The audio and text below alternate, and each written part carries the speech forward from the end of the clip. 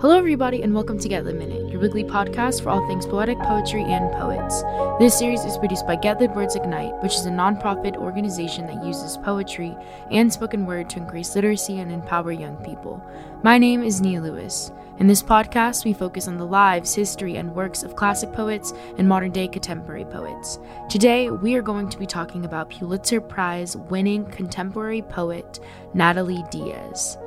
Diaz was born on September 4th, 1978 in Fort Mojave Indian Village in Needles, California, which lies on the banks of the Colorado River. She comes from a mixed family. Her father is Mexican and her mother is Native. Natalie is an enrolled member of the Gila River Indian community. She identifies as Catholic and says that she grew up feeling that her Mojave and Catholic religious beliefs were very intertwined with their ritualistic and ceremonial aspects.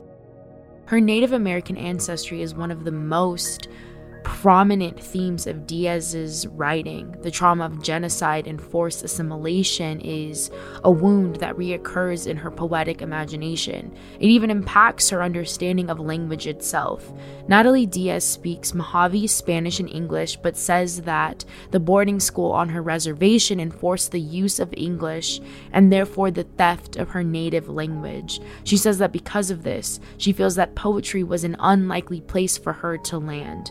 On the other hand, she feels that this experience of absence and loss has forced her to be more attentive with her use of English, more tender and more weary. She constantly reflects on what English means to her and what she means to English. She feels that because of this, she has a better understanding of its limitations. Diaz also identifies as queer, though in all aspects of her identity, she says that she struggles with labels.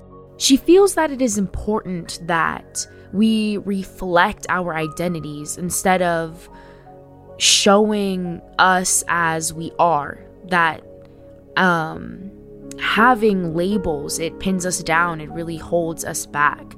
She embraces and loves her identities for who they've shaped her to be, but hesitates to define herself by them. Another important influence on Natalie Diaz's work is her family. Her mother had a profound impact on her poetic interests from a young age. Natalie describes her mother as a storyteller, a woman with a limitless imagination and lexicon. She remembers that her mother would read to her as a child, anything from old encyclopedias to Reader's Digest to her grandmother's Danielle Steele novels. Her family is also featured as a major subject of her poetry. One of the first images that had a hold on her writing was the image of hips, which she thinks came from her close relationship with her grandmother, who was a double amputee. She remembers her as one of her first best friends, one of the first women she ever loved, and when she died, one of her first experiences with loss. Her first book, When My Brother Was an Aztec, grapples with her brother's meth addiction and early death. Natalie Diaz received her BA from Old Dominion University, where she received a full athletic scholarship as a point guard on the women's basketball team. She went on to play professional basketball in Europe and Asia before returning to Old Dominion to earn her MFA in poetry and fiction. Diaz says that basketball is itself a part of her heritage, as it was a native sport appropriated by the U.S. Early on, she also saw it as a means of getting off of her reservation, which she said she wanted really badly. When asked about how she went from a career in sports to a career as a poet, Diaz says that her mind works like an athlete. I'm an ox on the page, yoked to some aching heaviness, grinding some mark of myself into clay. If I'm ever frustrated or angry or bored, I use my body. Exercise inspires her, and her physical experiences provide her with subjects to write about. Some of Diaz's major influences include Joy Harjo, Federico Garcia Lorca, Mohamed Darwish, Roger Rivas, and Nikki Finney. Natalie uses a wide variety of aesthetics, including traditional forms and illusions that other poets, including such Western colonial figures as John Ashbery, Walt Whitman, Anne Saxton, and even Homer. She does not see this as constraining herself or relying on this canon, but rather as a way to expand her own writing practice in the tradition itself. Diaz's debut collection, When My Brother Was an Aztec, was published in 2012. Her second book, Post-Colonial Love Poem, was published in 2020. In this collection, Diaz extends her body to the page, but detaches it from its physical state so that the nation is no longer able to enact violence upon it, envisioning the liberation of a post-colonial space. Natalie says that throughout this book, she is in wonder, in desire, in rage, in anger, in imagination, in memory. Her work has also appeared in Narrative, Poetry Magazine, Drunken Boat, Perry Schreiner, Iowa Review, and Crab Orchard Review, as well as the anthologies Red Indian Road West, Native American Poetry from California, and Ghost Fishing, an Equal Justice Poetry Anthology. Diaz is a finalist for the National Book Award and Forward Prize in Poetry and was shortlisted for the PEN Open Book Award. She has been awarded a Nimrod Hardman Pablo Neruda Prize for Poetry, the Louis Utermeyer Scholarship in Poetry from Breadloaf, the Narrative Poetry Prize, and a Princeton Holmes National Poetry Prize. She's received fellowships from the MacArthur Foundation, the Lannan Literary Foundation, the Native Arts Council Foundation, Princeton Review, and Penn Sivutella Ranieri Foundation. She has also served as a Hodder Fellow and a U.S. Arts Ford Fellow, and in 2012, she was elected a Counselor of the Academy of American Poets. Post-Colonial Love Poem was awarded Pulitzer Prize in June of 2021. Natalie Diaz currently lives in Mojave Valley, Arizona, where she directs a language revitalization program called the Center of Imagination in the Borderlands, where she works as the last elder speakers of the Mojave language. She also serves as a Maxine and Jonathan Marshall Chair in Modern and Contemporary Poetry at Arizona State University, where she teaches in the MFA program. Diaz feels conflicted about her role as an academic because she is uncomfortable with American institutions more broadly. She has said that American poetry is as careful a design as a reservation is, as the MFA program is, as any wall or checkpoint. She worries that being complicit in this system has compromised her, or she's contributed to the negative impacts of these structures.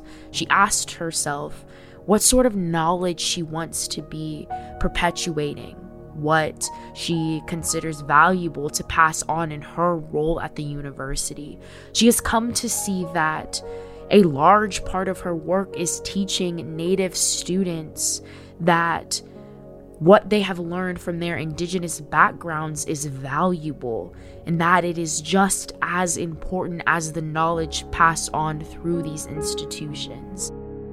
Today, I'm going to share with you Diaz's poem entitled Manhattan is a Lenape Word.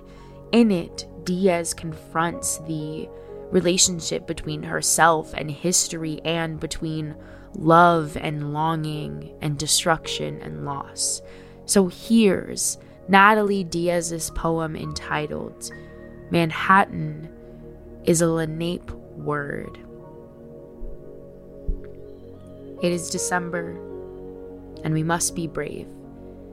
The ambulance's rows of light blooming against the window, its single siren cry, help me, a silk red shadow unbolting like water through an orchard of her thigh. Her, come in the green night, a lion. I sleep her bees with my mouth of smoke, dip honey with my hands stung sweet on the darksome hive. Out of the eater I eat, meaning she is mine colony. The things I know aren't easy. I'm the only Native American on the 8th floor of this hotel or any, looking out any window of a turn-of-the-century building in Manhattan.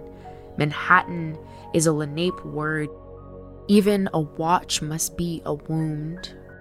How can a century or a heart turn if nobody asked? Where have all the natives gone? If you are where you are, then where are those who are not here? Not here. Which is why in this city I have many lovers. All my loves are reparations loves. What is loneliness if not unimaginable light in measured lumens? An electric bill which must be paid. A taxicab floating across 3 lanes with its lamp lit.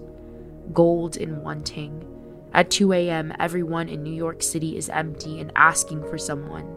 Again, the siren's same wide note help me.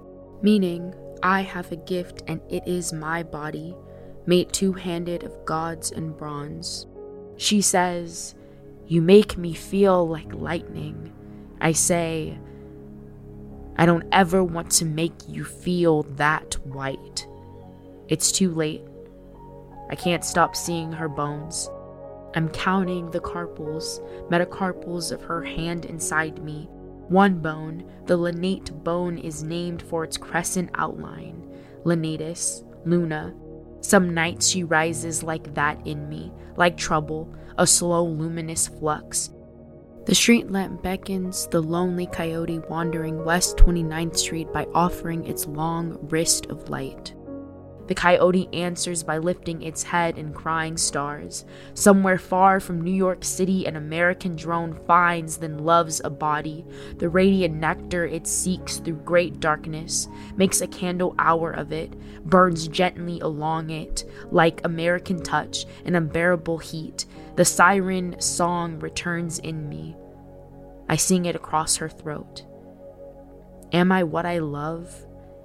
Is this the glittering worlds I've been begging for? Guys, you guys should literally look at my arm, like instant freaking chills, instant chills. I love the repeating sirens, note help me. I love that. I love the I don't ever want to make you feel that white. I really was getting from this poem is this almost loss of her identity, of her culture, and her trying to find herself, find love in Manhattan, in this place that's a little too white. How do POCs feel comfortable in enormously white spaces? And that's what I'm really getting from this poem. And I just think that Diaz wrote this absolutely beautiful. And I'm like, I want to take a poetry workshop with Diaz because I want to be able to write poems like this. This is absolutely beautiful. Just wow, guys. Oh my god. Thank you guys so much for tuning in with us on all things Natalie Diaz. Make sure that you share this podcast with your friends and family members, and I will see you guys next week. Bye. Get Lit Minute is a production of Get Lit Words Ignite. This podcast is produced by Samuel Curtis, executive produced by Diane Libby Lane, and engineered by Peter Davis. This episode was researched and written by Sakura Price alongside me, Nia Lewis. Our production coordinator is Sophia D'Annunzio. Lucas Lane is our digital editor, and our editorial advisors are Kelly Grace Thomas and Colleen Hamilton. Special thanks to the entire Get Lit staff and donors who make this work possible, the teachers who use this podcast to educate their students, and to all students of life everywhere for tuning in and spending time with us today. If you want to hear more, check out the rest of our episodes on our website, getlit.org. That is getlit.org. See you then.